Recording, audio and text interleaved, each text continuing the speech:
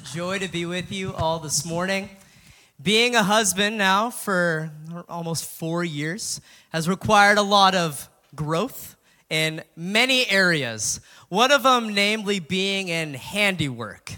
And I don't mean handiwork as in what the term usually means. I mean it in like the most normal things you do when you move into a house. I'm talking like not the things that you put Carhartt on for, but I still put Carhartt on for. I'm talking like IKEA furniture, talking assembling my son's crib, hanging up curtain rods multiple times, and putting up blackout shades, all of which, on them, I have my signature, a small mess up. Literally everything I've ever built, anything I've ever put up, a small mess up. It's still functional. Yes, it works, but you can clearly see it wasn't perfectly done, and it kills me.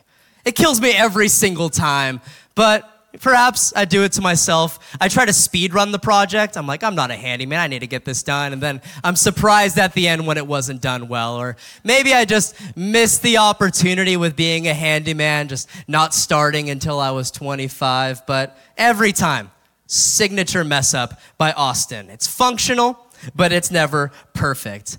And you see, this is the reality for the Jews that were living with the law that the author of Hebrews is writing to.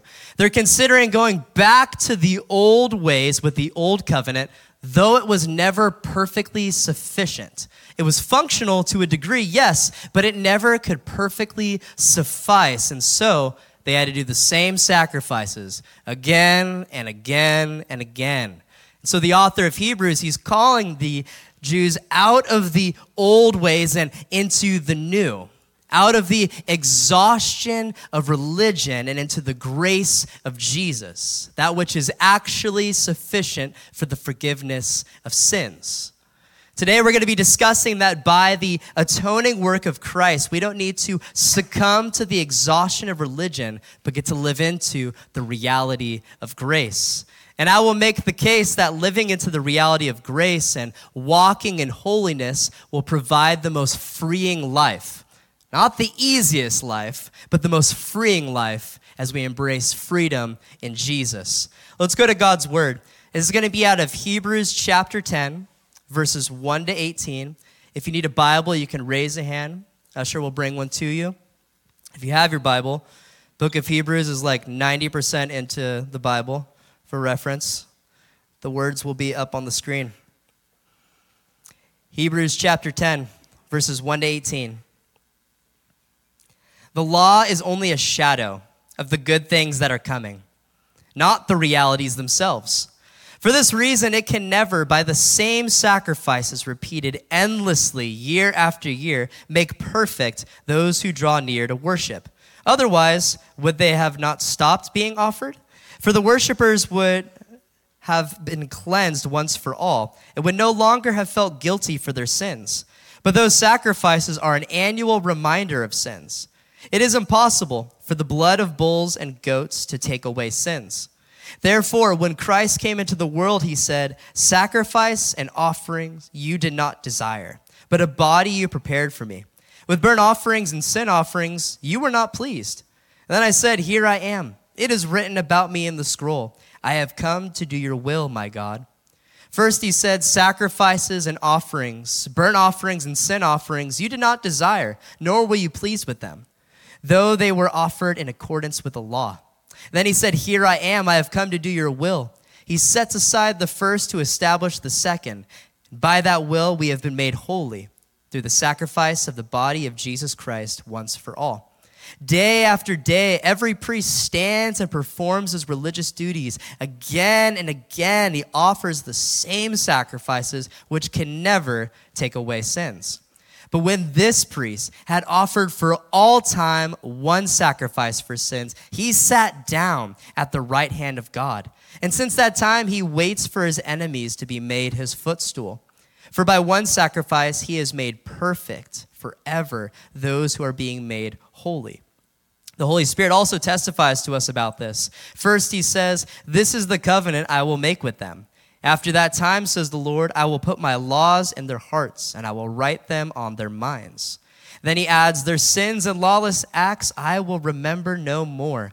And where these have been forgiven, sacrifice for sin is no longer necessary.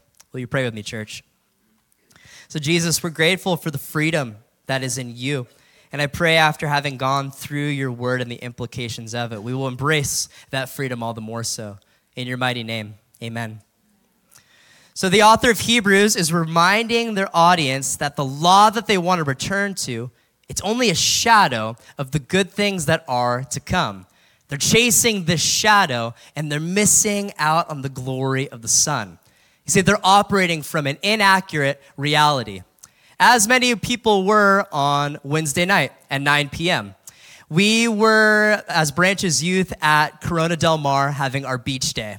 We were there from 2 to 9 p.m., and we had fun in the sun, and then we ended it with worship, message, s'mores, small groups, and then we peaced out. And as we were cleaning up at the end of the night, around 9 p.m., I look off into the sky and see this object flying with this trail of red light behind it. And I'm like, what on earth is that? And then I start hearing all across the beach murmurs of, what is that? What is that? What's going on? People are taking out their phones, taking photos, taking videos. And then I start to lean in. I'm listening. Like, what are the people saying? And I'm hearing people say, I think it's a shooting star. Is that a meteor? And then I hear, it's Jesus. He's flying. That was the best one. I like that one a lot. Unfortunately, it was only SpaceX launching 15 Starlink satellites. It would have been way cooler if it was Jesus flying. Now, depending on how you interpreted what you saw, you would act a certain way. If it was a shooting star, perhaps you would make a wish.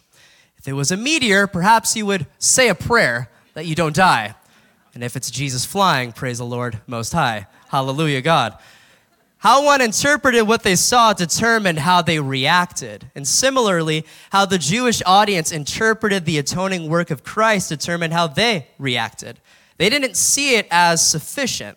They were operating from an inaccurate reality, and so they went back to the law. They went back to their old ways. They decided it wasn't enough for them.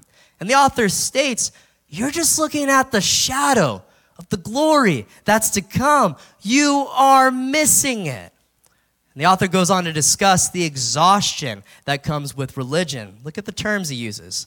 It can never, same sacrifices, repeated endlessly, year after year, annual reminder of sins. Day after day, the priest stands and performs again and again, offers same sacrifices which can never take away sins. It's exhausting reading that. You might have felt exhausted after I said all that. It reminds me of cleaning my baby boy's high chair. He is 8 months old, and now he is eating solid foods with his 2 teeth that he has. He loves eating sweet potato wedges, blueberries, toast, and avocado. Avocado, the bane of my existence. Reason being, the avocado is placed before him, smashes it, and spreads it, and it is so hard to clean. Like, if you let that sit for like 20 minutes, it has become one with the high chair. So after Rumi, my son, is done eating, I get to work, and this is accomplished with a podcast in ear and some elbow grease, and I'm scrubbing, and I'm scrubbing, and I'm scrubbing. I'm taking off certain parts of the high chair. I'm finding new places to scrub. I'm becoming impressed with my son that he got food under the high chair. My son's impressive. What a prodigy. And the reality is, every time I clean it, I have this thought, I'm just going to do this again. I'm just going to do this again later today. Or if it's nighttime, I'm like, I'm going to go to sleep, wake up, time to do it once again. It's a continual process, day after day, again and again. I literally stand, I perform, and for those wishing to return to the old ways, it's the same. It's this exhausting process. It's never ending. It's going to have to happen again. To the author, it's wild that they'd want to go back to their old ways. That's hard for them to grasp. John 19:30, it's finished. You don't need to do this anymore. It's already been atoned for, tying into verse 18. Where these have been forgiven, sacrifice for sin is no longer necessary. Now, I want you to notice the contrast between the old way and the new. Let's look at verse 12. But when this priest, being Jesus, had offered for all time one sacrifice for sins, he sat down. He was chilling at the right hand of God. And since that time, he waits for his enemies to be made his footstool. And I added he was chilling. That's not in the NIV. But that sounds a lot more effective, right? All time, one sacrifice. He sits. He waits. And that last line is really good. He waits for his enemies to be made his footstool. This is the power of our kingly priest. So you can see the difference between the old way and new. It's a stark contrast from the old way that's so exhausting and the new way that is in the Lord's rest. Eugene Peterson, he famously paraphrased the Bible. It's called the Message Translation, and his paraphrase of Jesus' words in Matthew 11, verses 28 to 30 are pretty cool. He writes, "Are you tired, worn out, burned out on religion? Come to me. Get away with me, and you'll recover your life. I'll show you how to take a real rest. Walk with me and work with me. Watch how I do it. Learn the unforced rhythms of grace. I won't lay anything heavy or ill-fitting on you. Keep company with me, and you'll learn to live freely and lightly." This is what Jesus is calling us into. Out of striving, out of self-justification, and into his unforced rhythms of grace. Now, for us today, we might not have the desire to return to the old ways, to the old covenant, but how might we be in this continual cycle of self-justification? How might we be trying to validate ourselves as worthy human beings? It could be us trying to justify ourselves through religious legalism. It could be through political views. It could be through being outwardly spiritual. We may apply other things other than the grace of God, making them into idols and having the assumption that they will sufficiently justify us. While the author of Hebrews, he's been running circles around this idea. It's all Jesus. Jesus alone justifies us, makes us holy. His sacrifice is final. It's enough. We don't need to justify ourselves. We've been justified in Christ. You're already validated as precious in God's eyes for what's been done, not on anything you could do. So instead of seeking ways of self-justification, we should be instead propelled into a posture of worship, of gratitude. The sacrifice is final. Praise God. Should be led into a posture of surrender, not of striving. We are enough because Jesus is enough for us. But now we submit to him rather than trying to justify ourselves. And there's so much freedom in that. We see the author then draws the heart of God from Psalm 40. We have it in our text today as verses 5 through 7. "Therefore, when Christ came into the world, he said, 'Sacrifice and offering you did not desire, but a body you prepared for me. With burnt offerings and sin offerings, you were not pleased. Then I said, Here I am. It is written about me in the scroll. I have come to do your will, my God.'" So it's not the sacrifices. It's not the offerings that God desired, but it was a heart for him, a heart obedient to him, that which was found in Christ. God, he didn't ask Jesus to do the animal sacrifices, to do the offerings, but desired obedience, that which would lead specifically to him giving his body in sacrifice. And the author notes that Jesus has fulfilled that call and has extended that fulfillment to us. And now we live in that same reality. We have that same call. As Paul writes in Romans chapter 12, verse 1, "Therefore I urge you, brothers and sisters, in view of God's mercy, to offer your bodies as a living sacrifice, holy and pleasing to God. This is your true and proper worship." And with this text, Paul is using temple language, leading the audience to think about a worshiper coming with an offering.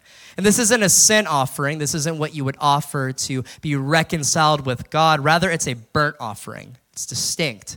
One that is offered to show your absolute commitment to God. It's a way of saying, God, all that I have is for you with no reservations. Then notice the verbiage from the text, living sacrifice. What's that supposed to mean? You see, this phrase, it's deliberately paradoxical as sacrifices were typically dead. So what's a living sacrifice? You see, what this phrase is trying to convey is that we are to be continually in the rhythm of dying to our own interest and living for God. You see, this is what a heart for God looks like, and that's what God wants. God wants our heart.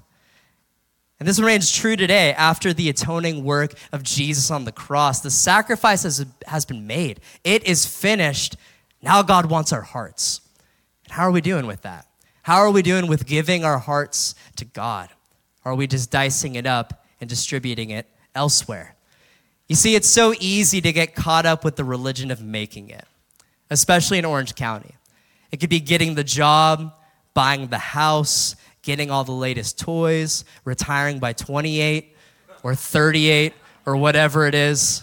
You see, Orange County, in a sense, has become its own religion. And mind you, all those things I mentioned aren't bad things. They're good things. They're like pretty sweet things. However, it's easy for good things to become lowercase g God things. It's easy for good things to become idols. It's easy for them to be the very things that get in the way of relationship with God. So have we given God our hearts, or simply our Sundays, simply brief moments? And how we determine whether or not we've given God our hearts is often by where our minds wander off to. And here's what I mean. When you have those down moments, when your day is quiet, maybe it's in between things, and you're not thinking about anything particularly, where does your mind wander off to? Is it lack in Orange County? Or is it abundance in the kingdom of God? Is it what we want? Or is it all that we already have in Christ? You see, God wants our hearts. So we need to cast off the idols that we have. For the Jews, it was the law that was getting in the way with relationship with Jesus. For us, it could be any worldly ambition, because truly, these idols, they have a firm grip on our hearts. And our identities will end up getting fully wrapped up in them rather than in Christ, and it will cause long-term detrimental effects. Similar to an experience I had the other day. My car got cheesed. And you may have no idea what that means. I didn't know that was a thing, but I saw a square of cheese on the top corner of my car, and then I Googled trend of throwing cheese at cars, and the videos were hilarious. And it happened to me. And I want you guys to know I'm purposefully sharing this at main service and not at youth service. I'm trying to spare all the cars in Huntington Beach. I'm entrusting you with this information. Do what you will with it. But it happened to many cars on my street, so I didn't feel specifically targeted. And again, I thought it was hilarious. But unfortunately, I noticed it, and I really had to go. Like, I was in a hurry, so I just drove off. And then by the time I was able to go through a car wash, I went through, and it was still there. It was completely hardened. Just a mobile grilled cheese sandwich is what my car became, and I ended up having to scrape it off. And just as the time went by that I neglected cleaning off my car caused long-term effects, so does holding on to idols and neglecting being cleansed by the grace of Jesus causes long-term detriment. Yes, it is never too late to give Jesus back lordship over our lives. And yes, we are never too far from the grace of God. But I don't want to shy away from the fact that there will still be negative effects to holding on to idols above God. Continuous disappointment, lack of confidence, lack of peace, comparison to the utmost, all that which comes from giving things other than Jesus lordship over our lives. We need to choose to give God our hearts, to be formed by him first and foremost, as we see modeled in the life of Christ. In verse 7, then I said, here I am. I have come to do your will, my God. And how do we do that? We live with him. As Brother Lawrence once said, that we should establish ourselves in a sense of God's presence by continually conversing with him. that it was such a shameful thing to quit his conversation, to think of trifles and fooleries. And I know you all woke up this morning thinking, man, I'm overthinking of trifles and fooleries. But Brother Lawrence, he's noting here that establishing ourselves in God's presence is where we will meet the fullness of life. When we give our hearts to God, our hearts are finally content. Rather than giving it off to the tedious and menial aspects of life, things that do not satisfy, God desires obedience from us. That's where contentment comes from. And that begins with giving him our hearts and our minds, having them set on him, living in prayerful union with him daily, not just before bed, but throughout the day, living into the rhythm of the heartbeat of the Father. But why do that? Because it saves us? Because it puts us in right relationship with God, making us holy? No. On the contrary, we see in verse 10, and by that will, that which Jesus fulfilled, we have been made holy through the sacrifice of the body of Jesus Christ once and for all. And then on the same note, verse 14, for by one sacrifice he has made perfect those who are being made holy. So the reality that we're living in today, we have been made holy through Jesus. We're in right relationship with God because of him, set apart for his purposes. There's nothing more we need to do but live into the reality that's already true of us. And now, for some people, they may have trouble accepting this reality. Perhaps you've convinced yourself that you're actually beyond grace, that what you've done in the past might be too much to be forgiven. You might have secrets that you don't even want to share with your closest people. Or perhaps there could be some in the room who aren't a Christian. You're on the fence. You're trying this whole Jesus thing out. You're not quite sure if you would fit in. But the reality is, Christ's grace is for all who want it. It is perfectly sufficient for us all. It fits us just right. Similar to another experience I had this week. Truly, I had a coming of age moment. I bought Amazon Basics t-shirts. I have moved on to the next level in my life. And with Amazon Basics t-shirts, you get to do a virtual try-on. What a rush. What an experience I had this Monday afternoon. You put in your height, your weight, your measurements, and they give you the shirt that works best for you. This is not an ad, brothers and sisters. This is an aging millennial talking about his spiritual journey of buying Amazon Basics t-shirts. But you see, just as I gave all the details to get the best fitting shirt, so does God know every detail about us. From the beginning of our lives to the end, and every single detail in between, God is mindful of us. And his grace, perfectly sufficient. Fits us just right where we're at. And by his grace, he's forming us into who we're becoming in him. Regardless of our past, we've been made holy by the grace of God, that which we can never do on our own. We can never muster up enough righteousness, but Jesus did it for us. All of the weight on God's end. As we will see in the final section, the Holy Spirit testifies to us as believers, this is the covenant I will make with them after that time, says the Lord. I will put my laws in their hearts, and I will write them on their minds. Their sins and lawless acts I will remember no more. You see, this is the prophetic word God spoke through the prophet Jeremiah, and it's the reality Christians live into today. I think the last one is a really good reminder for us. I will remember their sin no more.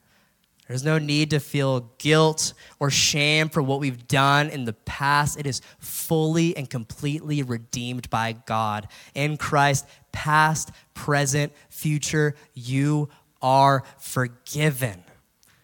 And what's huge for the Jewish audience who were concerned with the doing away of the law is that the law is actually going to be written on their hearts. It's going a step further. It's solidifying the law in their hearts and minds. As Jesus declared in Matthew 5:17, do not think that I have come to abolish the law or the prophets. I've not come to abolish them, but to fulfill them. Jesus is the fulfillment of the law and prophets. And by his atoning work on our behalf, the word of God is written on our hearts and minds. We have the Holy Spirit within us that guide us to the way and the will of the Father. And now I'd like to touch for a moment on the concept of God's word being written on our hearts and minds. It's a reality for us as believers. So how do we live into that reality? What does it look like for God's word to be written on our hearts and minds? Well, to have something that surfaces to our minds often tends to be something that's written on our hearts, something that we have been and are being formed by. The ideal is Scripture.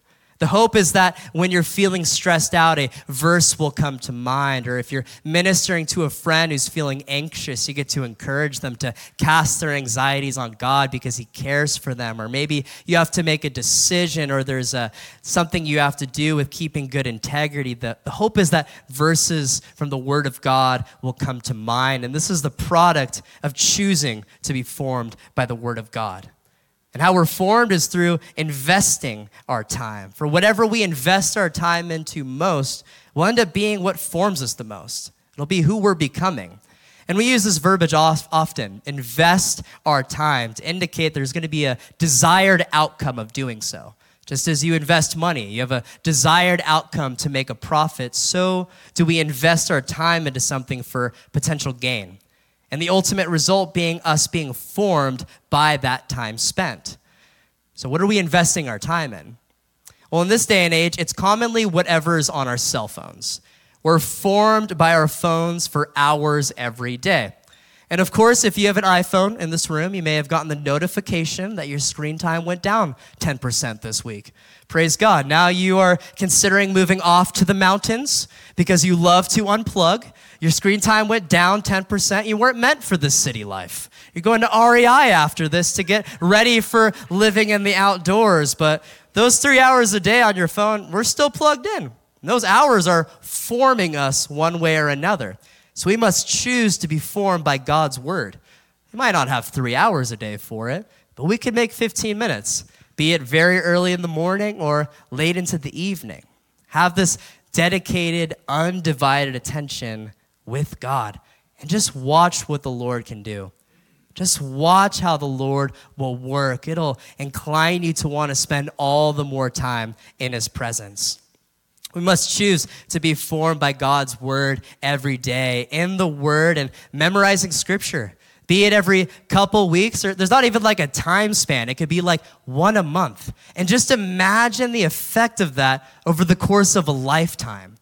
Like I had my Edison High School 10-year reunion like recently. I didn't go, but I heard about it. I was like mindful that it happened. And I was just thinking like, man, for those last 10 years, if I was memorizing a verse every month for 10 years, that'd be 120 verses. In my mind, I just have like 120 Nacho Libre references. Like if I had 120 Bible verses in my head, that'd be huge. We must choose to be formed by God's word each day, because if we're not mindful, we're going to be formed by other things. And with how loud the media is, choosing Jesus is choosing counterformation. I'm not saying we need to be monks and live in a monastery. I'm not saying you have to get off social media. TikTok's hilarious. I'm not on it, but I understand when people like it. I'm not saying we can't watch certain shows on Netflix. However, I am saying that we need to be mindful of what we take in and intentionally choose to be formed by God and his word, having his word be written on our hearts and on our minds. So more than just having this idea in your mind, make a plan. Jesus has made us holy. Show up for that reality. Be in God's word and be formed by it. And along with that, give God your heart by praying often to him, being in this loving conversation. Remember, we're over the trifles and fooleries. Have this loving conversation with him and show up for God. That's so much of the Christian faith. It's showing up to church today. It's a Jesus every day. Allow Jesus to be what is forming you most, not the grind of Orange County, not the media of our choosing, not any exhausting route, but choose Jesus, as he is our high priest. And as the author of Hebrews has been saying over and over again, he's superior to angels, the prophets, and every other thing. There's so much freedom in him. Let's embrace it. So wrapping things up, by the atoning work of Christ, we do not need to succumb to the exhaustion of religion, but get to live into the reality of grace.